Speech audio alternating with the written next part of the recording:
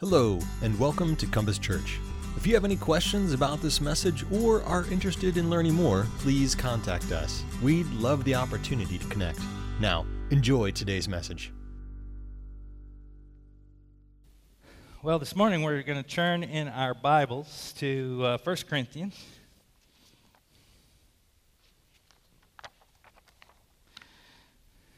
We're going to continue in our study of 1 Corinthians. We've been moving through the book of 1 Corinthians. It's one of our practices here is to kind of systematically, expositorily move through sections of Scripture so that we're studying them and reading them and encountering them as God gave them to us. And we are at chapter 15, which means that we're close to the end of the book of Corinthians. And as we've been studying the book, you recognize, if you've been here in the previous Sundays, that 1 Corinthians is written to a small church that Paul planted in Corinth. This letter is probably written 3 to 5 years after Paul had been to Corinth and planted the church. As we've looked at the letter, we've seen that over and over, Paul is having to deal with certain misunderstandings, certain problems that are arising in this small church, and that Paul is writing to them to give them instruction. And as we look at those issues in that church, we learn some of the key important truths about a church, what a church should be like, how a church should live together, how they should act together. Some of the things that we are to represent to the culture and the world around us. And so it's out of Paul's interaction with that church that we learn so much. Well, as we come to chapter 15, it is a more surprising chapter because it's not the kind of problem that you would expect would naturally happen in a church. And it's probably not a problem that you and I, as Christians, would immediately have in our day. Because it seems like the problem that we find in chapter 15 is related to the first believers in the first century that just came to Jesus. What I mean is that we've looked at several things, and in the last section of Corinthians, we looked at chapter 12 through 14, which talked about spiritual gifts. And the spiritual gifts were kind of used against one another in the body, where they were trying to build up one person as more important than another person, and it was causing divisions in the church. And Paul was making the point that there are various gifts, but unity. Part of the nature of that emphasis on spiritual gifts was this being spiritual. And as we come to chapter 15, Paul is going to be talking about the resurrection.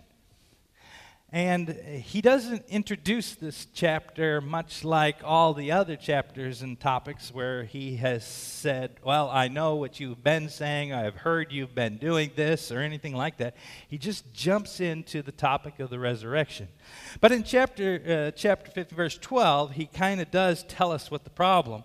But if it is preached that Christ has been raised from the dead, how can some of you say that there is no resurrection of the dead? So there's this idea that the Corinthians were in some way teaching that there's no resurrection from the dead. Now, how could they do that? Well, part of it was that most of them were not Jewish, they were Gentile, they come from a pagan background, and the Roman and Greek day, they believed that the physical body was evil, and that what really is freedom is when you die and you become a spirit being and you're separated from your body. They didn't realize that Scripture emphasizes the reality that we are created beings, that we are spiritual beings, but we're also bodies. And that inevitably, at the second coming of Christ, we are going to be reunited with our bodies. One of the high points of God's plan of restoration is that we have glorified bodies. Now, the Corinthians didn't seem to understand that, and they kind of from their background, didn't really have much hope in that. They knew that Jesus rose from the dead, but they didn't really think about themselves being raised from the dead. Matter of fact, Paul was teaching them, of course, to be looking for the second coming. They were looking for the second coming right out of the gate, and very few of them had died. It wasn't until 1 Thessalonians when Paul was writing to the Thessalonian church trying to explain the idea that some who die, they will be raised first when Jesus comes again, and they will join those who are alive, because most of them thought they would be alive when Jesus returned. But so they were thinking about being spiritual beings and that they weren't really going to ever be raised bodily. They were just going to be transformed into spirit beings and go with Jesus when he returned. And so that's what we think is the reason that they began to doubt their own resurrection. The reality is that God values our bodies.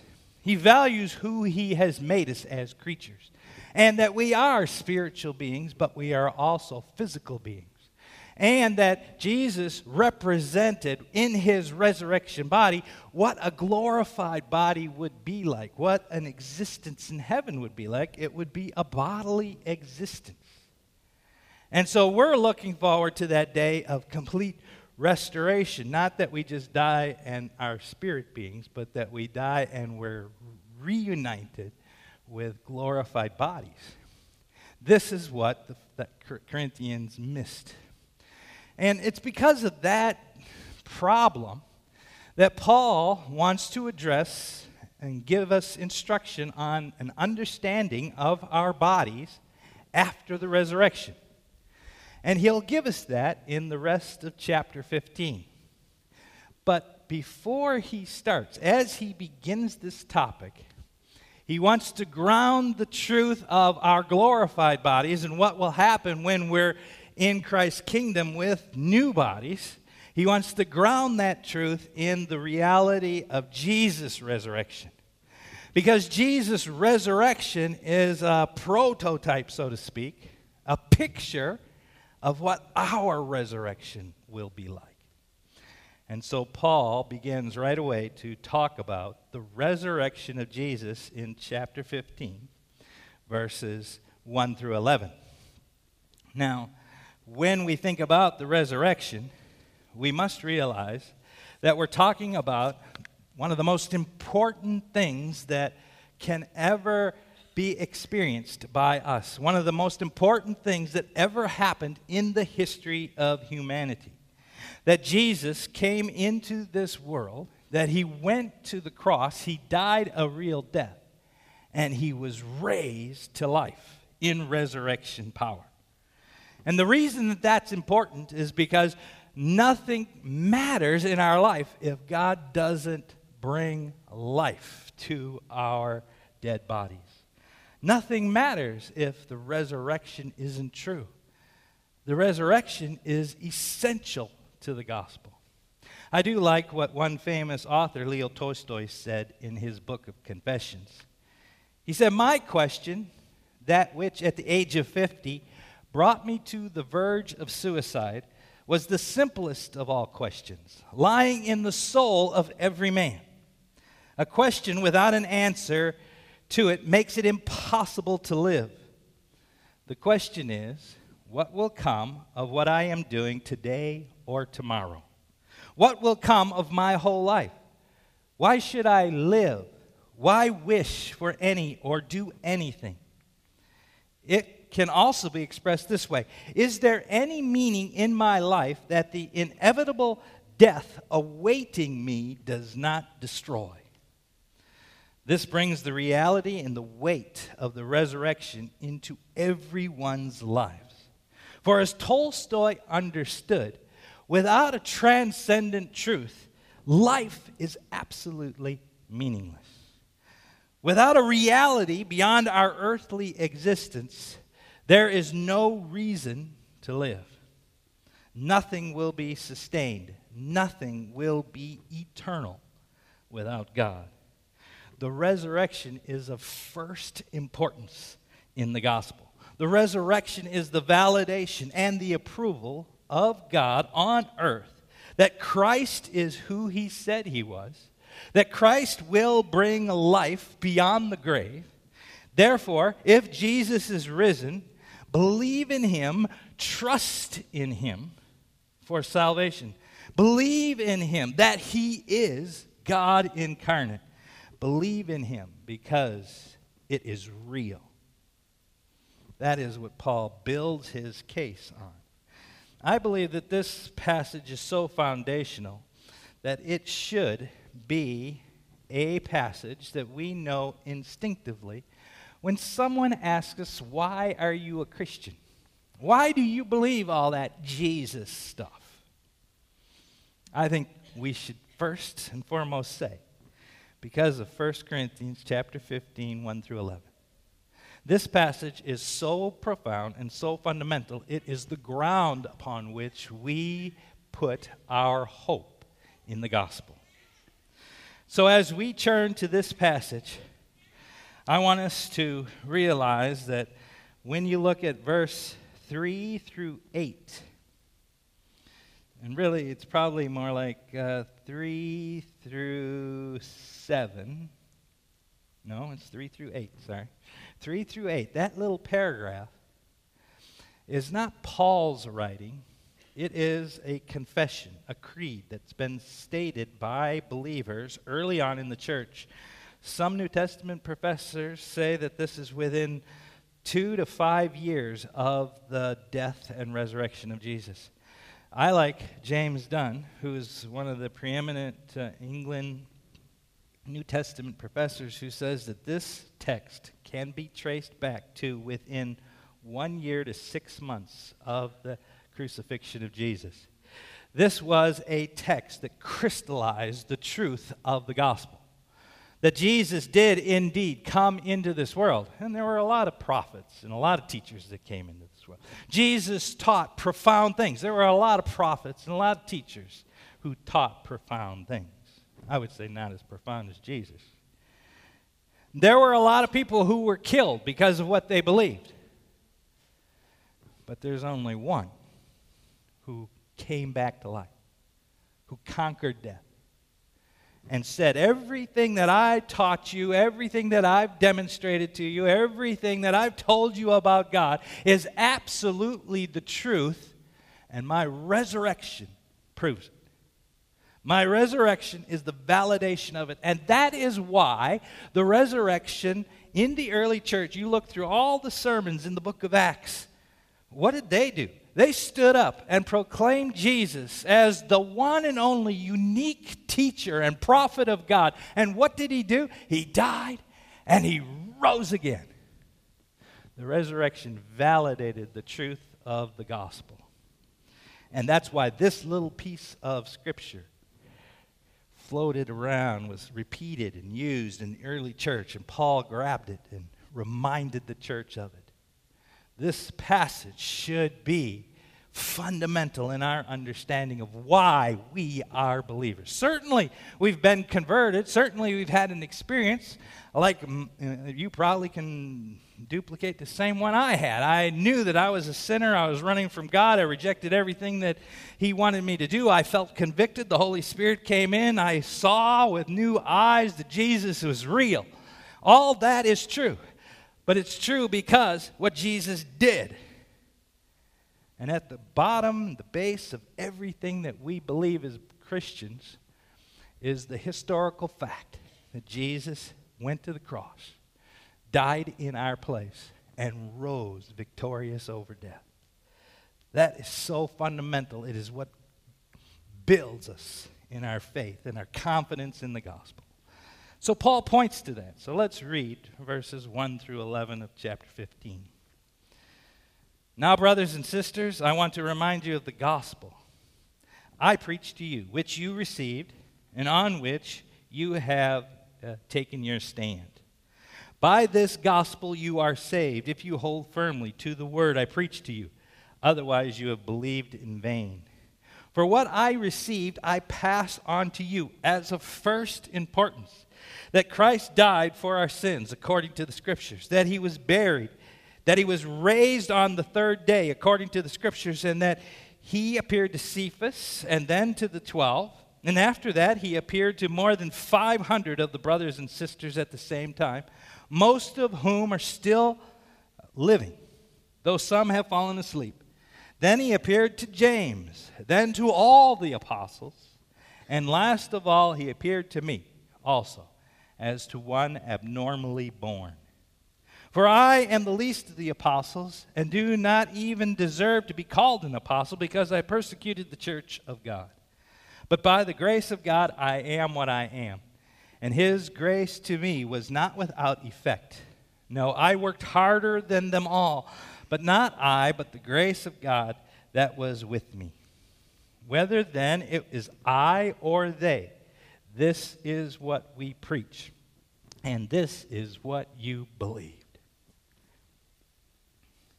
As we look at this passage, there are three things I want us to recognize. First, the resurrection is historical, and it's something to stand on. What Paul is doing is he's pointing to the basis of the gospel. The basis of the gospel is that Jesus died and rose again. But it's important that we understand what he says at the very beginning of verse 1.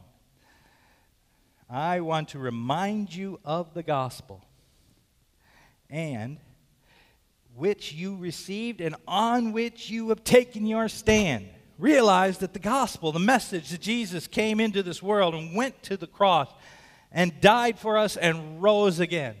That is not just some philosophical idea, some nice philosophy, some moral principle, or some hope-so idea. What Paul is saying is that this is the gospel. This is the ground upon which we stand, and you must stand there. You must not let this fact of Jesus' resurrection from the dead be a nice idea. It should shape who you are. Through the resurrection of Jesus, we should recognize he is Lord, and he is Savior, and he is Master. When we talk about Paul talks about the Corinthians should take their stand on this truth. He is talking to us in Compass Church. We should take our stand on the truth that Jesus conquered death, that Jesus rose from the dead. And because he did that, because that really did happen, we completely trust him. We'll completely follow him. We'll completely surrender to him. Some of the words of Scripture says we must recognize that we are not our own. We have been bought with a price. We have been made his. We are a new creation. We are brought into this relationship with him. The old has passed away. The new has come. Because of the reality of the resurrection of Jesus and what that means for who he is, that means for us as believers, it means full surrender, full trust, full obedience. And every time we look at our lives, we look at what we do and how we live, we must be asking ourselves the question, am I a servant of Christ? Do I belong to him? Am I taking my stand on the truth that there is no other Savior, there is no other Lord but Jesus? It's that important. So the resurrection is a historical event, something to take your stand on. And in verse 3, Paul, that paragraph, verse 3 through verse 8, is that piece of literature that probably was floating around that Paul picked up, and he says, for what I received, I passed on to you as of first importance. And I want to break these down a little bit. That Christ died. Stop there. This throws out any of that malarkey or faulty idea that Jesus wasn't really human, that he was just a figment of our imagination. Maybe he was an emanating spirit or anything like that. Jesus came into this world to take on human flesh and walk through the door of death as a man. Christ died. And it says, for our sins. Seems like every little step of this fundamental statement about Christianity is challenged all the time. So Christ died a real person, a real man who took on humanity. He died for our sins. The question has been raised, did he really take on our sins? Wasn't he just an example of God's love? Wasn't there other ways to understand his death? No, what we see here in this early description of the death and resurrection of Christ is that Christ died for our sins. That means he took our place. He stood in our place. This is what we call a substitutionary death. We couldn't pay the penalty for our sin. If we were to pay the penalty for our sin, it would be separation from God for eternity. But Christ, as a holy, spotless Lamb of God, stepped into our place and died for our sins. And this refers, of course, to some of the Old Testament scriptures, because look at it, says, for our sins according to the scriptures. So what's he referring to? Paul is certainly, amongst other places, certainly pointing and thinking of Isaiah chapter 53 and 52 and 53, and maybe particularly verse 4, that he was buried. Christ's death was real. It says, but he was pierced for our transgressions in verse 5 of Isaiah 53. He was crushed for our iniquities. The punishment that brought us peace was upon him, and by his wounds we are healed. Christ died for our sins according to the scriptures. According to the scriptures, probably referring to that very verse. And then in verse 4, that he was buried and that he was raised on the third day. On the third day is just an inclusive explanation of what happened. He died on Friday, that's one day. He was in the tomb on Saturday, that's another day. He rose from the tomb on Sunday, the third day. But maybe according to the scriptures doesn't particularly refer to the days, because that's harder to find in the Old Testament, but to the rising. He did rise according to the scriptures. Think of Psalm 16, verses 8 through 11. I kept my eyes always on the Lord, and with him at my right hand I will not be shaken. Therefore my heart is glad, and my tongue rejoices. My body also will rest secure, because you will not abandon me to the realm of the dead, nor will you let your faithful one see decay. You make known to me the path of life, and you will fill me with joy in your presence, with eternal pleasures at your right hand. Also, Psalm 110, 1 through 4 says the same thing, or Isaiah 53:11 says, after he has suffered, he will see the light of life and be satisfied. So Jesus was raised according to the scriptures. And then it goes on to tell us the appearances. And that he appeared to Cephas and then to the 12. After that, he appeared to more than 500 of the brothers and sisters at the same time, most of whom are still living, though some have fallen asleep. Then he appeared to James, and then to all the apostles. And last of all, he appeared to me also, as one abnormally born. I think there are three categories here. First, he appeared to Cephas and then to the 12. I see this as more of, he appeared to his followers who believed and followed him up until his death, who anticipated that he was the Messiah. And for some who want to make explanation about the resurrection of Jesus, they say, well, those believers, they were wanting Jesus to be raised from the dead, and they wanted it so bad that they just imagined it. Well, you can maybe get away with that there, except that after that, it says he appeared to more than 500 brothers and sisters at once.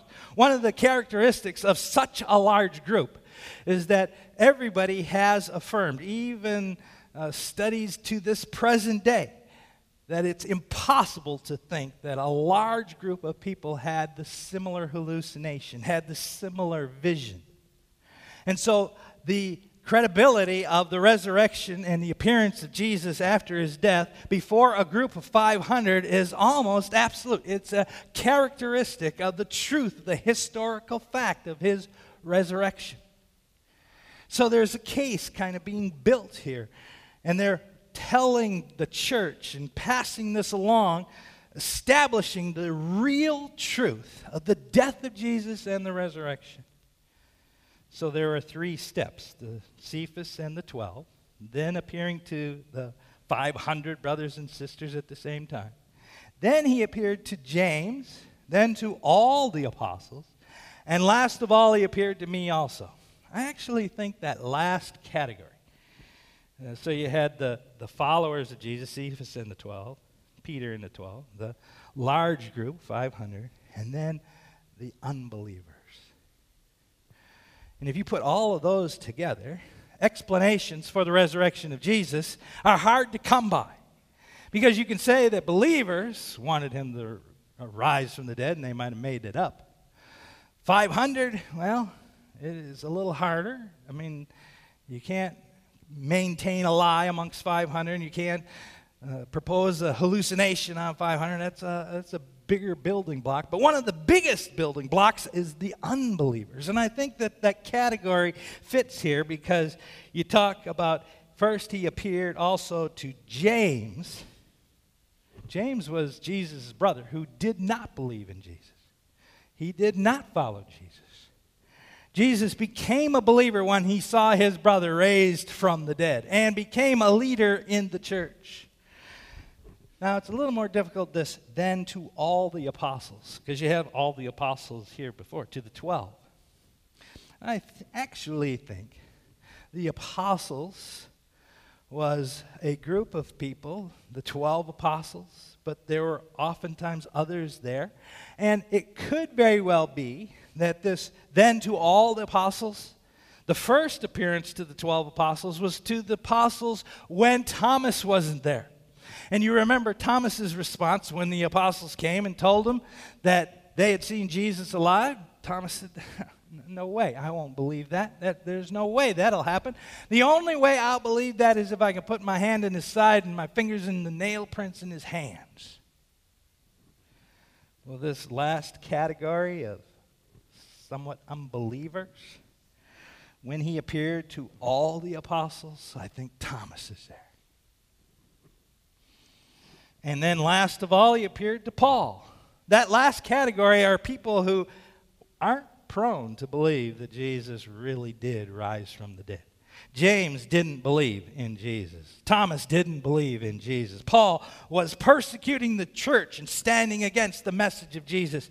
And that makes it much more difficult to come up with some theory and some idea about how the resurrection of Jesus didn't happen when you have these people who stood against Jesus radically changed because they recognized the truth of the resurrection. So, the resurrection is historical. The resurrection is where we take our stand. The resurrection is also central. And this we'll camp on a little bit later in the rest of this chapter, but as Paul says at the end of verse 2, the gospel, by this gospel, by the truth of Jesus' death and resurrection, you have been saved if you hold firmly to the word I have preached to you. Otherwise, you have believed in vain. The resurrection of Jesus, the truth of Jesus' life and death and conquering death is so essential that if you drop that, you will believe in vain. It is central. Other passages in 1 Corinthians 15 say that if you don't have the resurrection, if Jesus was not raised, we're still in our sins. Our faith is futile. The resurrection is central because it is the only way that we can be forgiven of the sins that we have committed. Jesus stood in our place to pay the penalty for our sins, and through our faith and trust in him, our sins can be forgiven. It is also central because it is by his resurrection power, his life in us, by the Holy Spirit presently with us, that we can be empowered to live out the gospel. We can live as faithful servants of his. We have no hope on our own strength to do that. We have to have the life of Jesus flowing through us. And it's possible because we have a living, resurrected Lord. And finally, the resurrection is central because it points to our future. It points to a future kingdom when Christ will reign and rule. It points to a future of new life brought to us who have died, who are dead in our sins. New life that will be brought to us as we enter into Christ's kingdom. The resurrection is the linchpin of the gospel.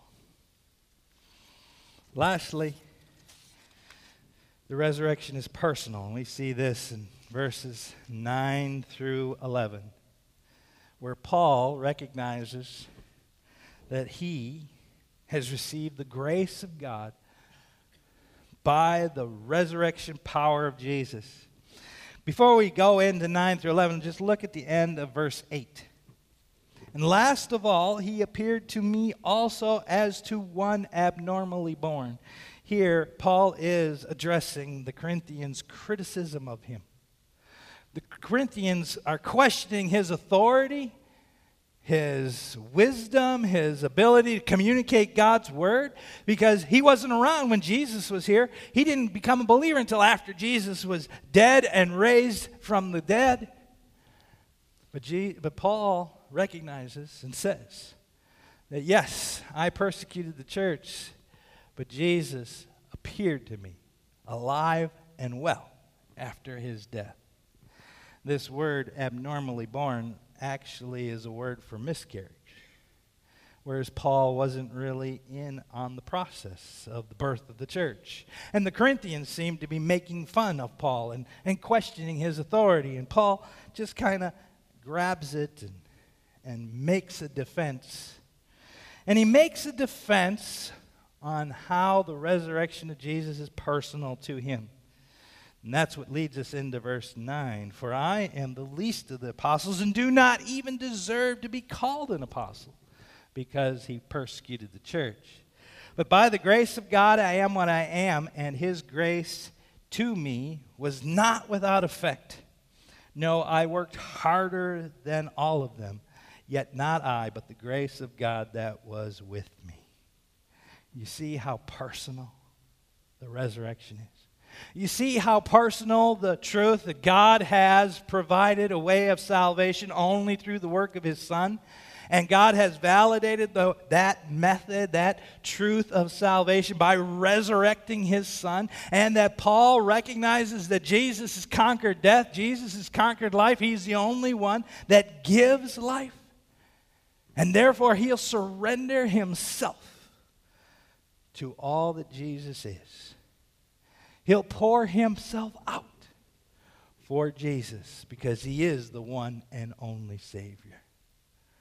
As we think about this and we see what Paul did, and we see that Paul gives credit to the grace of God that's at work in him, we must look at our lives. Say, Lord Jesus, may your life take over my life. May your purposes and your plans and your desires be my plans and my purposes and my desires. May I surrender all to you, because by your death and your resurrection, you have showed, God has showed that you are the one. And life only comes from you. Paul knew what it means to believe in the resurrection in a personal way. I hope that we know what it means to believe in the resurrection in a personal way. Why are we Christians? Why are we followers of Jesus? Because he really did conquer death and rise from the dead. And as a believer, nothing can separate me from the love of God. Nothing can keep me from conquering death as I'm attached to Jesus, because he is the victor. That victory flows to us by his gracious gift to us. Verse 11, whether then it is I or they, this is what we preach. This is what you believe. Remember, this passage is the reason for our faith. I love going downstairs on Wednesdays in the year when we're having Awana, because this is one of the verses that the Awana kids learn. And I know that as they're saying it and as they've memorized it and they're repeating it and they're getting their sticker, maybe at that moment they don't realize the power of that statement. I hope you realize the power of that statement. It should change everything in our lives. Why are we Christians? Because Jesus rose again. Because he rose, it changes everything. This is the hope of the gospel. It's what we stand on. It's what is central. And it is what's personal. Christ's resurrection defines who we are. Defines us as a church, defines us as a people, defines us individually. Never forget. Always be reminded the power of the gospel demonstrated in the resurrection of Jesus. That's what we believe in. It's real. It's reality. Let's pray together. Lord, we thank you that you are a God who loves us, who pursues us. When we were rebellious and wicked and going our own way, you came after us. And you sent the Lord Jesus, your Son, to live in this broken world, to bring restoration, to bring healing, to bring new life. And the demonstration of the truth of Jesus is powerfully revealed in the resurrection of Jesus. As we believe in him, we will receive life, as Jesus demonstrated life beyond the grave. We thank you. May that be the hope of everything we do. May we show forth the truth of Jesus, and how we live, and what we do, and how we share together as a church, and what we proclaim. In Jesus' name, amen.